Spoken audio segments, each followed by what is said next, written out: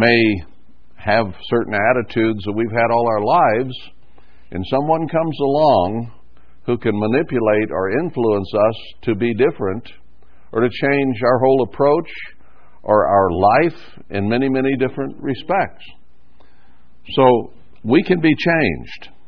And I want to go through some more scriptures in the Old Testament to see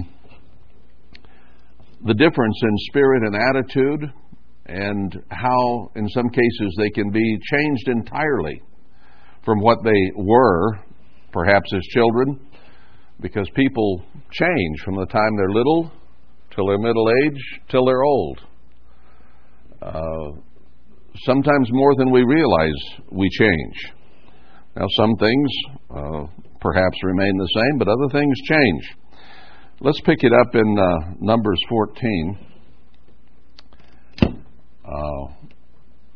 Here, God was working with Israel and with Caleb, and as they began to come into the land, God began destroying the peoples before them, as in the beginning at Jericho, when the walls fell down and so on, and people began to hear about that. So let's see what effect it had down in verse 24. Well, verse 23, surely you shall not see the land which I swore to your fathers, neither shall any of them that provoked me see it. So people had a good attitude toward God, and then when things didn't go the way they wanted them, their whole demeanor, their whole attitude, their whole approach to God Himself completely changed. And we have many examples of that in the history of Moses and Israel, how people were up one minute and down the next, and their society could be godly for a short time and then ungodly for long periods of time. They just went up and down. They're not just individuals, but the whole tribe would change. So he says in verse 24 then, but my servant Caleb, because he has another spirit with him and has followed me fully, him will I bring into the land wherewith he went, and his seed shall possess it. Remember how all the spies except Caleb and Joshua were influenced by what they saw, and when they came out, they had a very negative spirit, very negative approach and attitude. No, we can't go in there. They'll defeat us. It's impossible. Forget it. But Caleb, here he's speaking specifically, had a whole other spirit. Now, when people have used a term like that, sometimes I've been a little bit fearful of it, because people out in the world sometimes will say, well, you have a different spirit about you. And I'm having been programmed through my life to see and understand and know Satan and his demons and spirit. When people say, well, you have a spirit, I immediately say, ooh, let's not have that spirit, because they are individuals, they're beings, and we'll see, they can influence minds greatly as well. But we do have the Spirit in man, and we need to recognize that it is the essence of our being, of our mind. When He breathed His breath into us, it gave us something special that is somewhat similar to Him. Adam and Eve were very similar to God after He breathed the breath of life into them. And then something happened that their attitude, their being, their mind changed. It just changed because it had been enacted on by an outside force, by an outside power. So they weren't them anymore. They were completely different. Just that quickly. They changed. So their spirit changed. It's, you are a living spirit. You're a breathing animal. Well, animal, a breathing human being. And your mind and your life are tied together, your whole attitude and approach to life. And the reason I'm going into this is to let us see how easily we can be influenced, manipulated, changed for better or for worse. Now, Caleb and Joshua came out and had a different type spirit, mentality, about what was going on than the others did.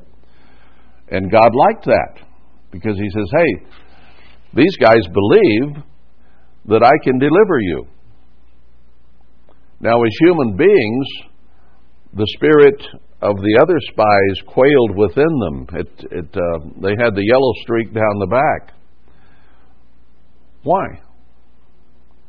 Because as a human being with an understanding of their power only, they knew they could not accomplish taking over the land. Only two of them had faith in God that He could cause it to happen. Now, they may have realized also that Israel, by and of themselves, could not get the victory over the inhabitants of the land. But two of them said, God will see us through. Now, mankind overall is like the other spies.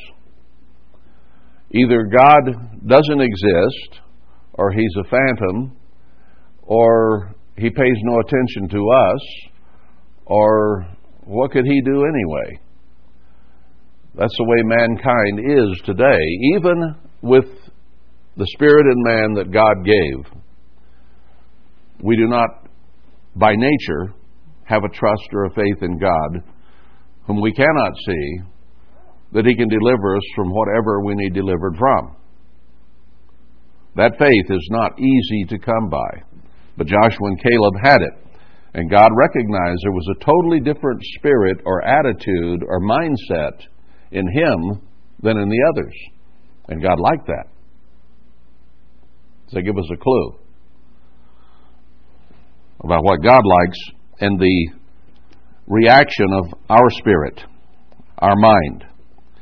So we're not a spirit floating through or flying through space, but God has put in our minds that intelligence, that capacity that no other beings have as humans or animals in the flesh. So what does God do? He says He ponders the heart. He watches where our mind goes, where our emotions go, how we react. And that tells Him a great deal about whether that is the kind of spirit and attitude He wants in His kingdom or not. So this is an important subject for us to grasp about ourselves and why and how we can be changed for better or for worse. Because there are pressures that cause that to happen. Now in Joshua 5,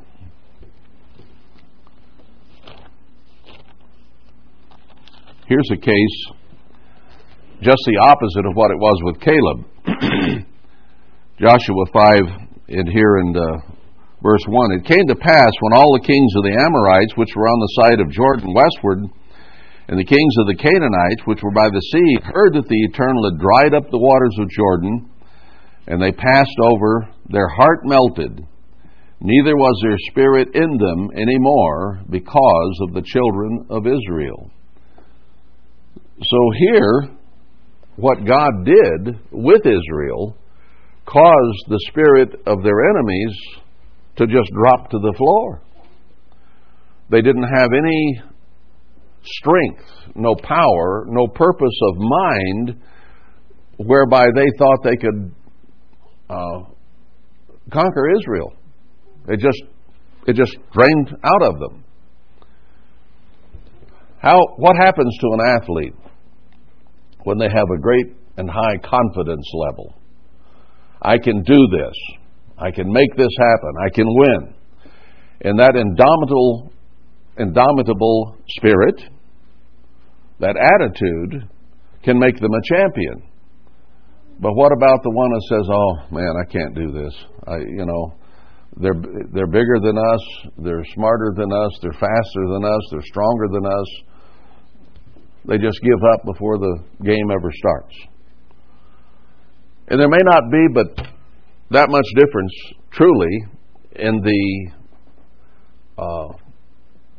actual physical and mental capacities of either team. But attitude is everything. Because the one who comes in and dominates by force of will is usually who wins, let's say, a football game. Because when some people get beat up on a little bit, they give up. Others, you beat up on them a little bit and they just get stirred up more and come back even harder at you. It's all in the mind and the will and the purpose of that mind. And that's what happened to these people. Would you rather have gone up against these Canaanite armies with them sitting there saying, "We're going to whip you," or go in against them when they're saying, "Oh, I'm afraid you're going to beat us up"? That's the kind I'd rather fight, personally. What about us and Satan? What kind would he rather fight? Where would he find advantage? Wherever he can. He seeks whom he may devour. So he's looking for those little weaknesses or big weaknesses or whatever in your armor, wherever he can find that he can attack, knowing he has a good chance to win. And that's what all opponents do. Whether it's a boxing match, you're watching him on film before you ever fight him to see how he handles his left and his right, how he moves his feet, and so on, because you want to find any weakness you can so you can capitalize on it. And the same was happening here with these people that they were going up against. Let's look at 1 Samuel 9.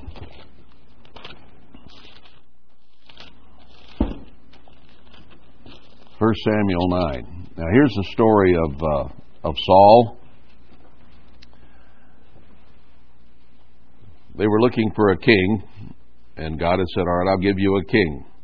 And anyway, this man of Benjamin had a son in verse 2, whose name was Saul, a choice young man. Now, choice means here's one you would choose. If you're choosing up sides for a team or for whatever, here's one who was choice, one that you would make a choice. Not only is he choice, he was goodly. And there was not among the children of Israel a goodlier person than he. From his shoulders and up, he was higher than any of the people, so he was physically choice. But I think when it says goodly here, it's not just referring to his physical stature, but his attitude, his approach, and we'll see that here in a moment, was such that you would want him to be doing whatever it was doing, whether it was governing or fighting or whatever. Here was a goodly and choice and strong young man. Now that's the way Saul started out. Now let's go to chapter 15.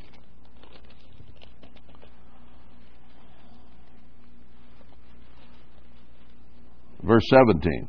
Speaking to Saul, Samuel said, "When you were little in your own eyes, were you not made the head of the tribes of Israel, and the Eternal anointed you the king over Israel?" So that indicates that he had a humble and meek approach in his life as a young man. So the goodly had to do with his attitude as a young man. He wasn't a vain, proud type of person, even though he was taller by head and shoulders over everybody else. Most people, if they have that advantage, become very proud and proud of themselves. So he had changed. His whole spirit and attitude in life had begun to change. And God had told them not to get the animals. And you remember the story about how, hey, I think I hear the lowing of cattle. Did you take some spoil? God told you not to, right? But verse 21, the people took of the spoil, sheep and oxen and so on. But what Samuel said here is where I'm headed in verse 22. Has the Eternal as great delight in burnt offerings and sacrifices as in obeying the voice of the Eternal? Well, Saul was thinking, hey, I'll take these animals anyway and I'll sacrifice them to God. Samuel says, is that what God wants? Is he interested in you killing animals? Or is it better to obey him? Behold, to obey is better than sacrifice, and to hearken, to listen to God, than the fat of rams. For rebellion is as the sin of witchcraft, and stubbornness as iniquity and idolatry. Because you have rejected the word of the Eternal, he has also rejected you from being king. Well, what had happened to Saul? He was a humble young man, goodly in choice, and then he began to let it go to his head, and he put himself above God's word, and in that sense, above God, because that's what that is. He had rebelled against God in the way that he approached things. And God told him, or Samuel told him, from God, you're going to be rejected as king. Well, what happened thereafter, I won't go to all the scriptures, it would take a while, but we all know the story, how he became a very bitter, angry person. And David was called in to play music for him to try to settle him down a little bit because he was bonkers. And evil spirits had begun to enact upon his human spirit, and it changed him so badly that nobody could live with him anymore. So David, play for me, settle me down, and sometimes that worked, and sometimes he threw his spear at David. You know, that's a pretty good change from what he had been, right? So his whole demeanor, his whole spirit, his whole attitude, his whole approach to life had changed completely.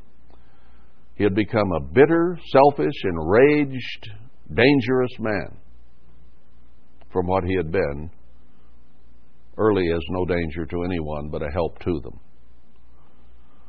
So the spirit in man, the mind of man, can be enacted upon, is the point here. And it can be for better or for worse. And so often it is for worse. So we need to be aware. Let's go to Ezra 1.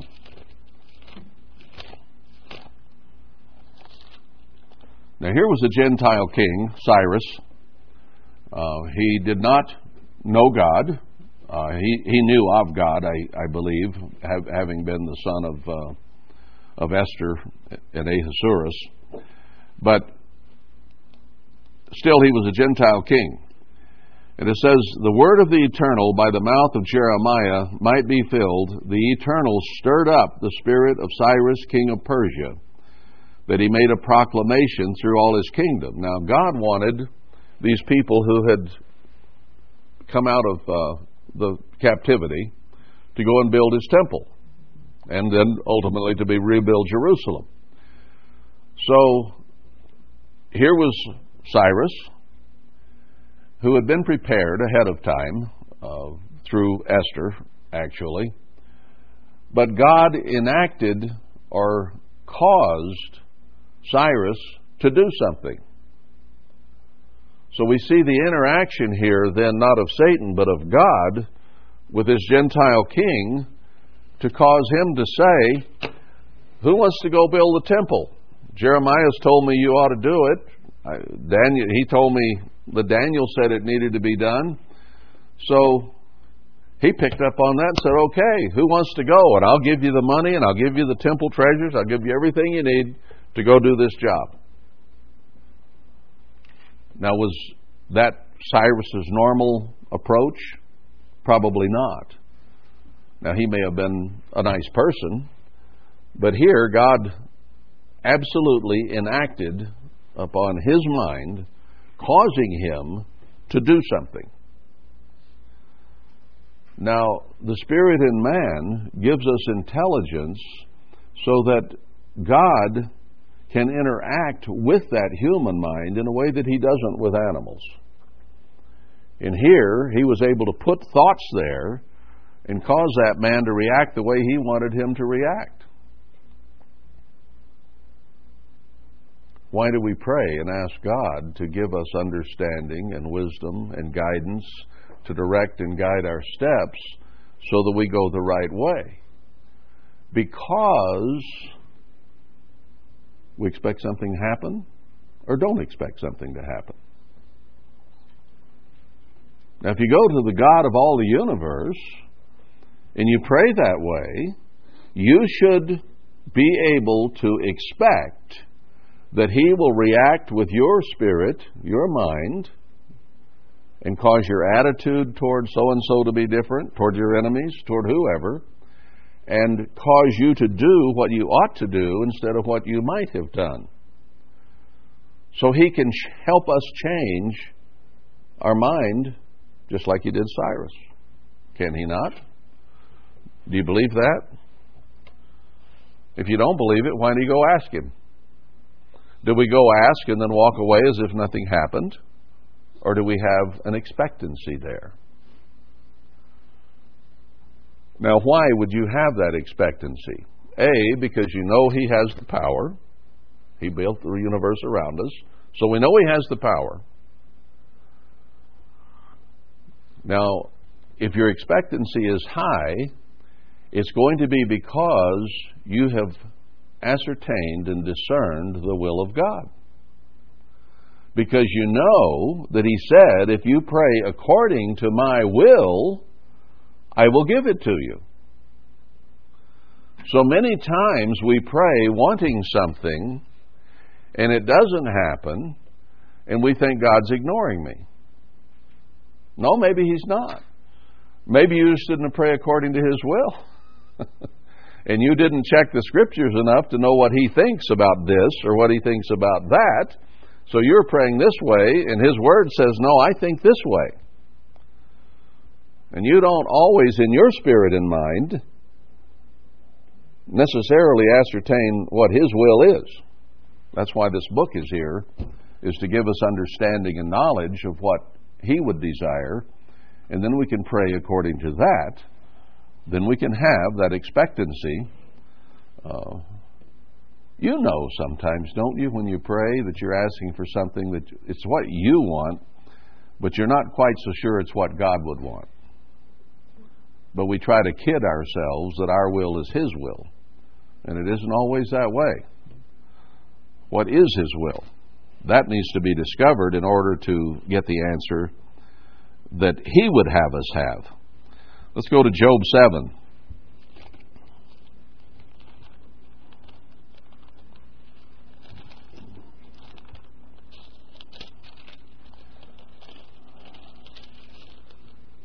Here in verse 11, well, we know the trials and troubles and everything that Job was going through, and he must have been having trouble with his mind and spirit.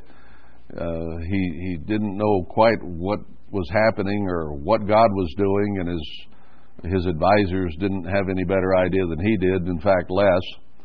So there was something about Job that God wanted changed.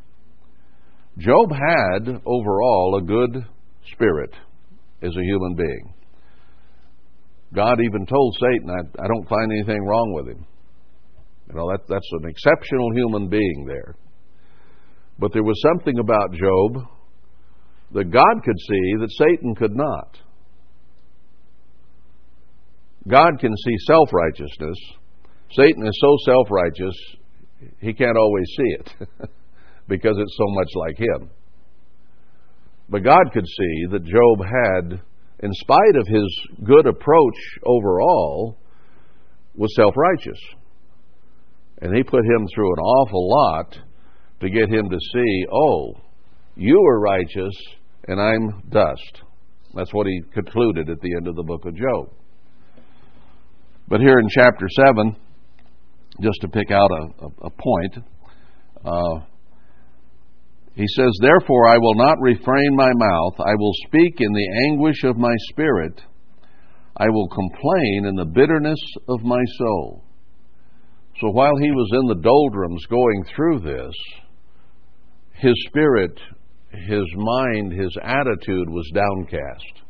He felt discouraged. He felt frustrated. He was trying to figure out what's going on here. And it was not an easy task. Because Job could look at his life and say, well, I'm doing this, and I'm doing this, this, and this, and this. And everything just turned upside down. This is horrible. And he was trying to sort out in his relationship with God what's happening. Utterly on the floor, totally discouraged. How would you feel if you'd lost all your kids, killed, lost all your animals, your income, your livelihood, gone? Nobody liked you anymore. And your wife says, why don't you just curse God and die? Thanks, sweetie. I appreciate that. That's encouraging. You know? Everything had gone bad. So he was in anguish of spirit. Some people would give up at that point, but Job didn't. He kept trying to sort through it, and know that somewhere in here, God is trying to teach me something, trying to show me. He hasn't forgotten me. Isn't that what we read the other day? Or nothing can separate us from the love of Christ. Nothing. So when we're down in trials, troubles, and so on, and our spirit wanes, and we feel like, why go on? What's the point? I'm not going to make it anyway. I'm depressed. Poor, pitiful me. And we turn insular inside ourselves, and our outgoing, loving spirit has changed. It's all about me. Poor, pitiful me. Instead of saying, what should I be learning here? What is God trying to do? I know He loves me. I know He cares about me. And yet all I do is have trouble. Well, the first and partial answer to that is to go to the Scriptures that say what? In this life you will have trials, troubles, tribulations, all kinds of problems. Oh, okay. God said that would happen. All right, now it's happening. So, therefore, when God said it would happen, He must have had a reason for it. Why? What is His reason for it?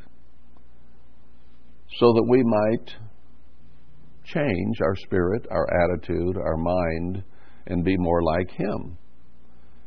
So He gives us trials and troubles to show us that, hey, I think I had better turn to God, and I better do something different than what I'm doing in order for things to improve.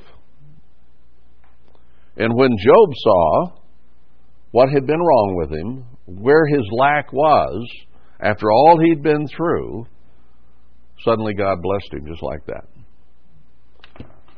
More and beautiful daughters than he had had, more animals, more everything. His wife probably straightened up somewhat. You know. Oh, now, Job, I'm back on your bandwagon. You know, everything's going fine. Please, girls, don't give up on us.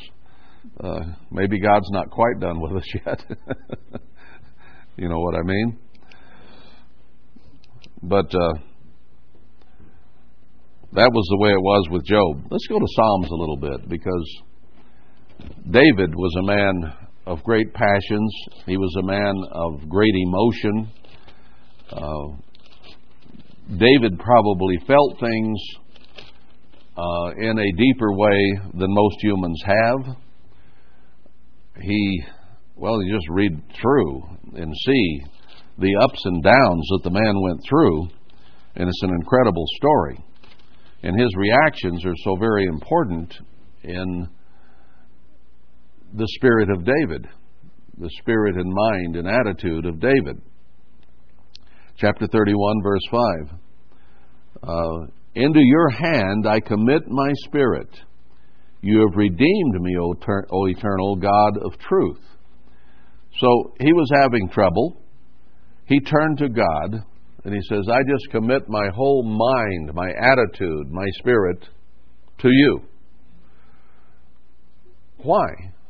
Because things had happened and were happening that caused his whole spirit and attitude to be down, and he realized, I can't accomplish things, I can't be what I want to be on my own. So he goes to God and says, I'm yours. You take care of me. You do for me what needs done for me, because I can't solve it myself. So he went to God for solution. Chapter 32, verse 2. Blessed is the man unto whom the Eternal imputes not iniquity, and in whose spirit there is no guile. When we are guileless, when we are simple, when we are direct, when we are not trying to achieve our agenda, let's say, with others, we're not being manipulative of others and nice to their face and stabbing them into the back and all the things that the subtlety and manipulation can do, the guile. Guile is kind of like bile. It's a bitter, wrong, backward, bad-tasting thing.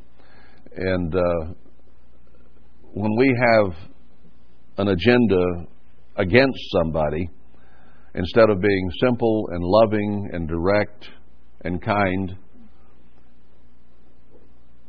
then God has a problem with us. But if we are guileless, if we are sincere and open and unhypocritical, that's the kind of person that God will not impute sin to. I want to be one of those, you know. I'd like to be one that God says, oh yeah, he did that or he thought that, but on the other hand, his whole demeanor, his whole spirit, his whole mind is toward me and toward doing what I want. Therefore, I won't even impute that to him. Wouldn't it be nice if we were all in that category, where God would say, hey, it's okay. That person does so much good that I'm going to overlook this. That's what grace is. He overlooks and is willing to say, hey, I'm not going to put that on their account, because they're doing what I want them to do overall.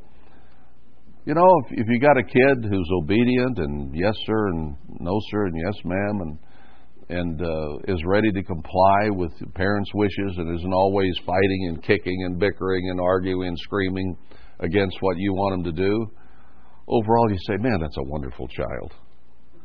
So once in a while, if they make a mistake or have a little attitude, you say, that's all right. I love you anyway. And you don't do that very often. You're a goodly child, a choice one. And therefore, your attitude is such that you're more willing to forgive them. But if they're constantly pitching fits and throwing things in the supermarket aisle and screaming their head off to get what they want, they're being manipulative. And they get their way with that kind of approach. That gets tiresome. And you know, they're not a joy to be around when they're like that. Of course, you trained them to be that way is the reason they're that way, because you have enacted upon their spirit and they've learned that they can get what they want by acting up, because you want them to shut up. So you give them what they want, and then they shut up. But the problem is, then they want something else, and they do the same thing. And until you give them what they want, they don't shut up. So you got to retrain them. Isn't that what God's doing with us? Retraining us. He chastens every son whom He loves. He punishes us for when we do act up. We don't get what we want. We get something we didn't want. You know? Like a paddling on the behind. We don't want that. But He said, that's what I do to you when you act up. He says, I'm not going to train you to rebel against me. When you rebel against me, you're going to feel pain. Oh. And then you begin to say, I'm tired of pain. Maybe I should do what God says. Isn't that what He did with Israel over and over? He put them in pain, in captivity, whatever, to get them to straighten up. To change their whole spirit and attitude. And that's what's required with children. It's what's required with us as adults.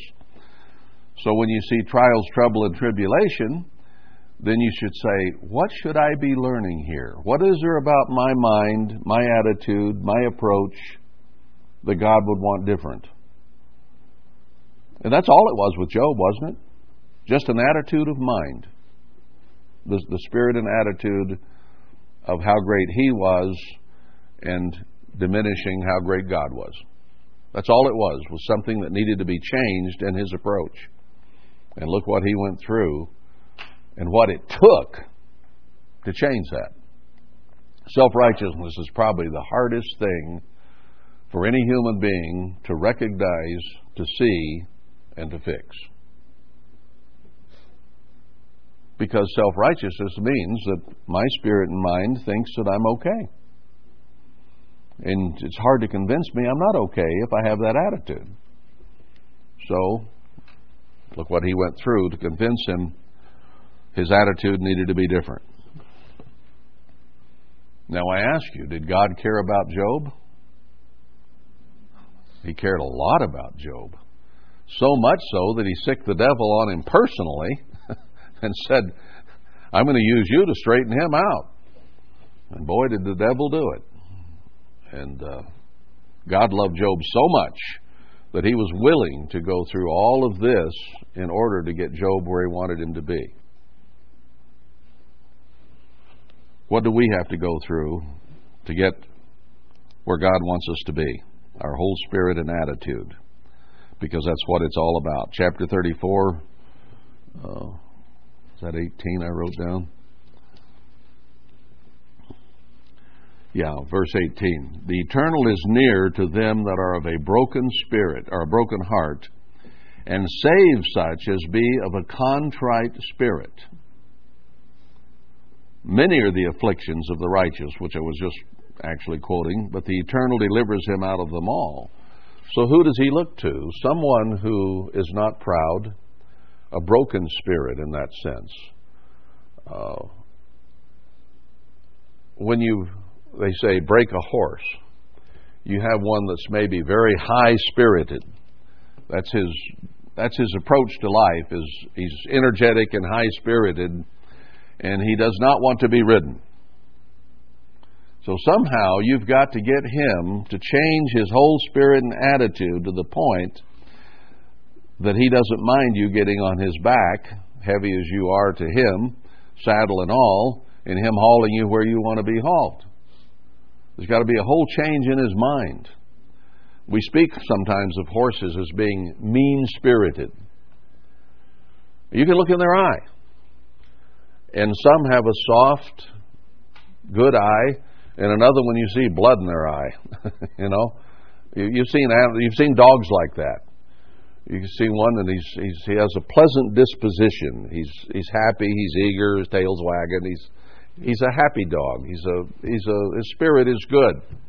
And then you see one that you just as soon not get near, because the whole attitude of that dog shows on his face and his fangs and his eyes. God's looking for good-spirited people who are willing and able and desire to serve. And that's what your goal is with that high-spirited horse, is to get him to the place that he submits. And he's not proud and ready to buck you off because he don't like you. You know, he just doesn't like you. Doesn't like you on him. And humans are that way. But God looks to those who have a contrite, broken spirit. The spirit of pride, the spirit of self goes away, and the spirit of God, of giving and loving and serving, replaces it. And that's not an easy transition. It doesn't come easily. Let's go to chapter 51. Here's the prayer of David of repentance after the Uriah-Bathsheba thing. And David had worked himself into a very selfish spirit. He saw Bathsheba, he wanted her. He took her.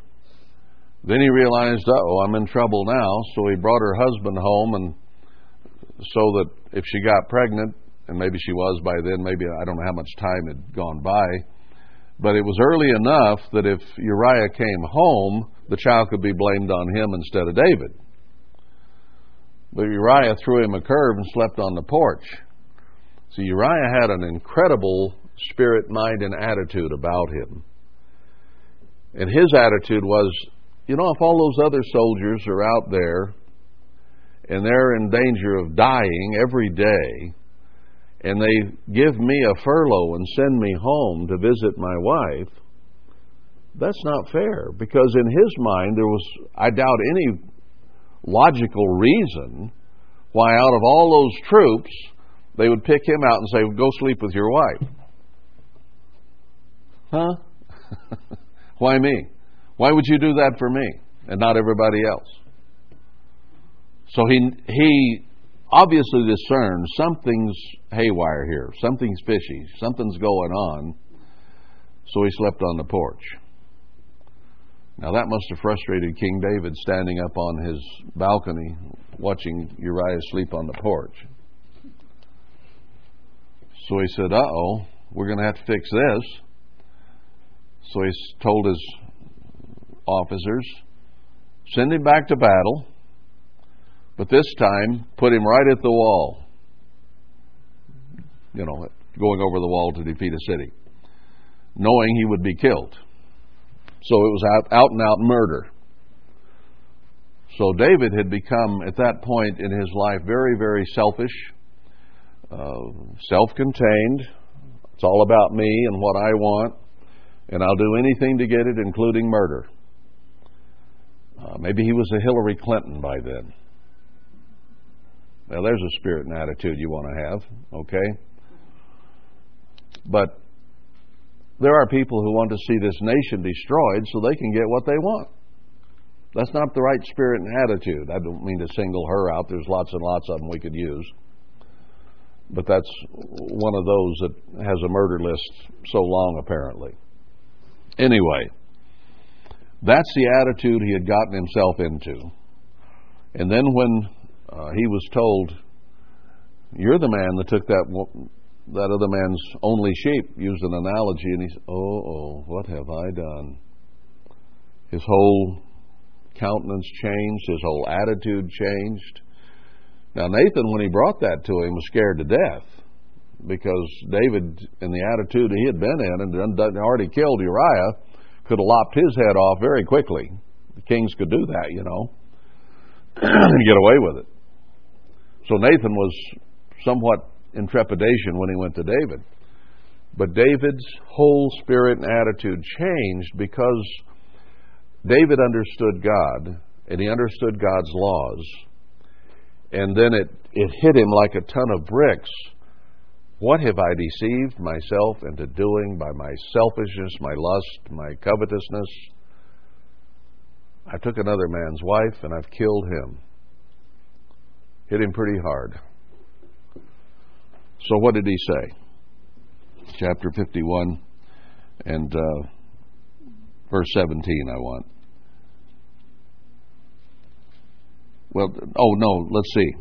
Verse 10 first. Create in me a clean heart, O God, and renew a right spirit within me. He knew his whole attitude had turned selfish, and he wanted God to help him recreate the attitude he had as a shepherd out there minding the sheep, when he looked to God and the stars at night and wrote songs to God and was close to God. And he realized he had departed so far from God by his life and actions that he wanted God to help create a clean spirit within him. It had become dirty, wrong, bad spirit. And then he says on down in verse 17, the sacrifices of God are a broken spirit, a broken and a contrite heart, O God, you will not despise. Now we read almost the same words back in the beginning of Psalms, where he said that God looks to a man of a broken spirit and a contrite heart. Well, he realized that he had lost his whole mind, his whole being had gone selfish. So he says, God, help me get over this. You created me a clean spirit, because mine's gone bad. You know, human beings can go bad. You've probably seen it. You've probably seen yourself go bad here and there. We can change our whole life, our whole approach to life. Some people, when they're young, have a good spirit and attitude and are nice to people. And then things happen in their lives. They get with a bad influence. They get in a circumstance where their human nature takes over. And they can become mean, bitter, old people. Their whole attitude toward life completely changes. Now, the inverse can also be true. You can have someone who is mean and bitter from their youth, rebellious, and things can happen, and they become kind, gentle, loving people later in life after they've been through some rough times. You know, we talk about people, well, maybe some hard knocks will teach them something. Don't we use that expression? Well, sometimes it does. Sometimes it just makes them more bitter. Sometimes it changes them for the good. It's all about our spirit and attitude. God put it in there for a reason. He gave us intelligence so that we could think about what's good and what's bad. And then He gave us a book that tells us what's good and what's bad so that we can try to enhance our spirit and approach to be like this instead of like it is by nature. That's why you have the Spirit in man, which is a beginning of the Spirit of God. It isn't anywhere near what the Spirit of God is, but it's akin to it, having been breathed into you, so that it can be influenced to be like God, to have the same spirit and attitude of God. Isn't that really what David was asking? My spirit has gone sour. My approach to life has gone sour. I'm doing things to people that I should not be doing to them. And then he said, I want to be like you. A clean spirit, a contrite, a humble mind. Help me fix this, was his whole approach. And God did. From Psalm 51 on, David was different. Now, he didn't always get what he wanted from God either, did he? Bathsheba was pregnant, and she did have a son. And David didn't want to lose that child, but he was fearful that he might because of what he had done. Now, his mind had changed by then. He'd repented, but God said, there's still a penalty. So he laid down and fasted until he heard the servants murmuring and realized the kid's dead. Then he got up, went on about his business.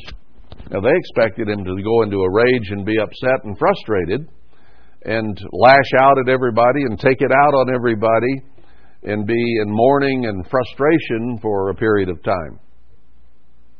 But he wasn't. He was just the opposite of what everybody thought he would be. They thought he would be what he had been when he was committing adultery and killing. So they expected the same kind of David, but no, David had repented. He had changed his whole mind and spirit and attitude. And then when the baby died, David said, oh, that's God's answer. So he got up and went on about his business. Now that tells me that his mind toward God had changed a great deal from what it had been, in that he was able to get up and go on. You or I, if we lose a child, whether it's miscarriage or whether the child dies after born or being born, that's not easy to get over, is it? And in fact, as a human being, you may never get over it entirely, because it is such an emotional thing. But David had repaired his spirit and mind to be more like God, So that he took it in stride when God's decision there, he says, you're the boss. You decided the child dies. Okay, I'm good with that. I'm going to go on. Now, he learned by his sin, by his trial, and by his punishment.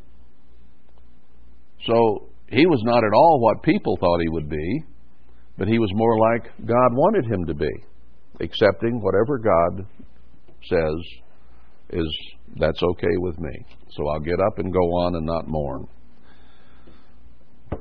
So his whole approach to life changed right there over that whole episode.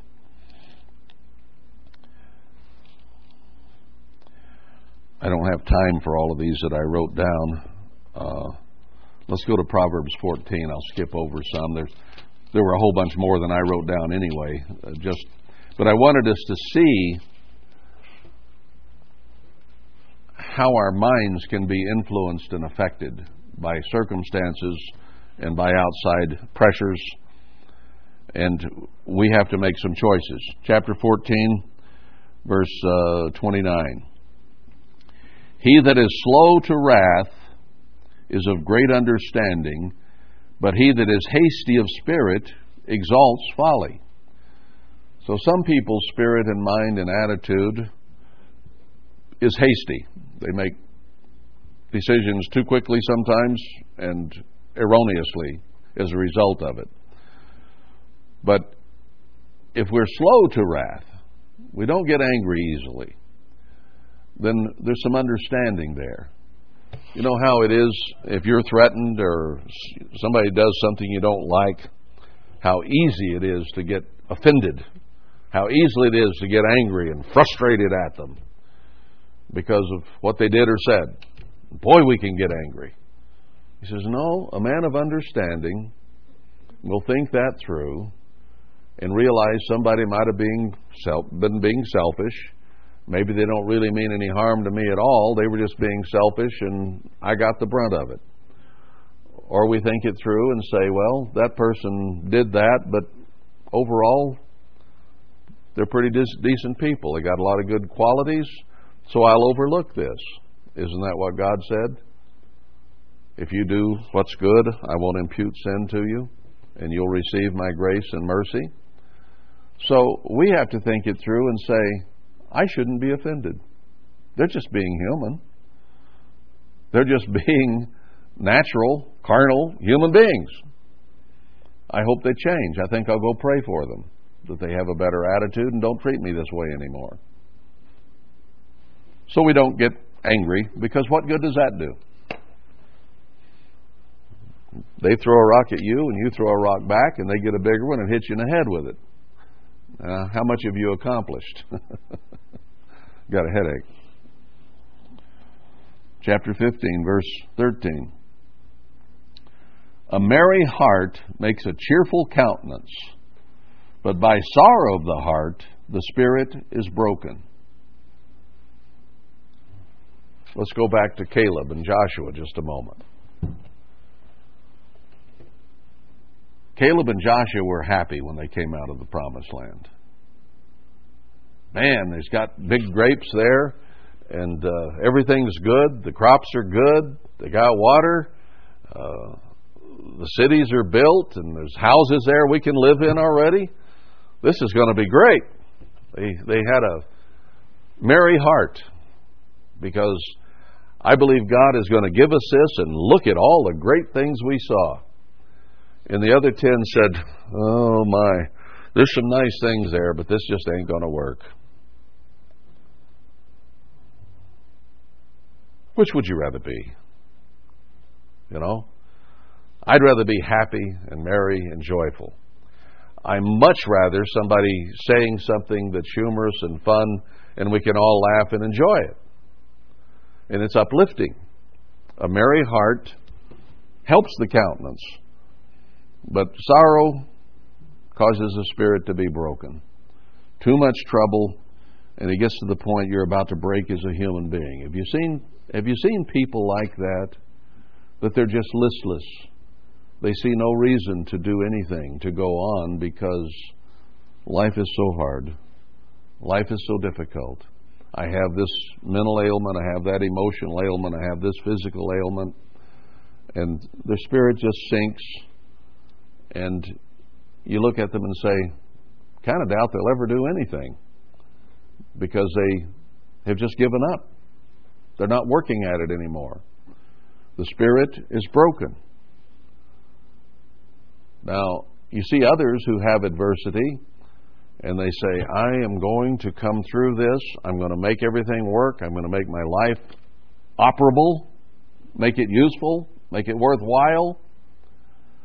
And they work, no matter what their problem is, to solve it and to get on top of it and make things work. People who are paraplegic, can't move their arms or their legs, have been known to hold a pencil in their mouth and work a computer and make a living with a pen in their mouth. That's all they have. Set the computer here on my chest where I can reach it, and I'll make a living. Now there is a strong spirit, a strong character, someone who's willing to do anything to overcome a situation and to have a productive life. And then others just sit there and moan until they die. If you're going to live, why not live? Why just sit around and wait to die? Is that fun? Not much. A merry heart makes a cheerful countenance. We could go on and on with many of these things about the human spirit and the things that act upon it.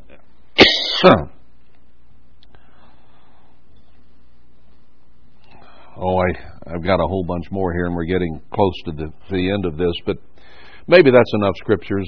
If you want to look at some more, all you have to do is get on your computer and type in, if you have PC Study Bible or some other of these Bible things. If you don't have those, you need them. You need something, instead of getting out that old Strong's Concordance and going through like we used to, and it took you days to do a word study on something. Now you just type it in, and all the places it appears come in one place, and not only that, you can bring it up and read it right beside it, and get comments from Bible dictionaries and everything. If you're computer literate at all, and could get one of those, there's several different programs out that you can use to make study so easy. It's just like this. Just in a few minutes, I went down through the things about the spirit, and got a list longer than I have time to go through, and there were still hundreds that I didn't use. So Bible study can be made a lot easier than what we used to do through the use of technology in a proper way. So maybe we'll stop this particular branch of this at this moment. If we get out of it, the point I'm trying to overall make is God gave us an intelligence beyond that of animals and trees and things. And it is enough akin to His Spirit that He gives us the capacity to some degree, create, to plan, to form, like the furniture cabinet there. Somebody had the ability to, in their mind, think it through and design it in just such a way as the way they wanted it, and then find the materials and build it and finish it and make a beautiful product. So we have a limited creative capacity. We can't make something out of nothing as God can. But we can take something He made and use our limited creativity or artistic point of view or whatever, and skills through our hands and mind to create something of use and beauty in whatever field it might be. So He's given us that closeness and kinship to His Spirit that we can do these things. Now, the spirit in man sometimes goes the wrong direction, and we create something beautiful and then use it for terrible reasons and purposes. Or we can go the other way and use it for high-minded, good purposes.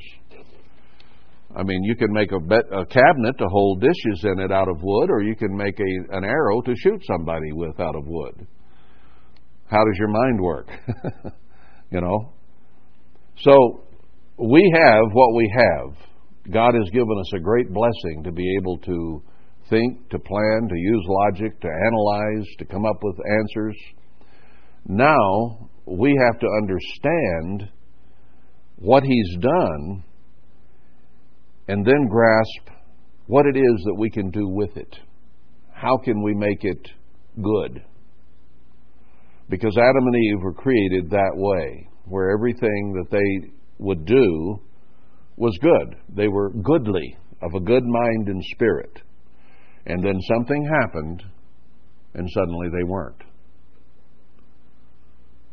Now that tells me that each human being, each one of us here, has a responsibility to take what God has given us and do something with it that is good, so that it might be a goodly spirit, a choice spirit, that's something that He says, I like that one. That's a good mind. That's a good approach to life. I want that one to live forever with me because, wow, the things we can do together because of the attitude and approach of that person. Now, David did not always have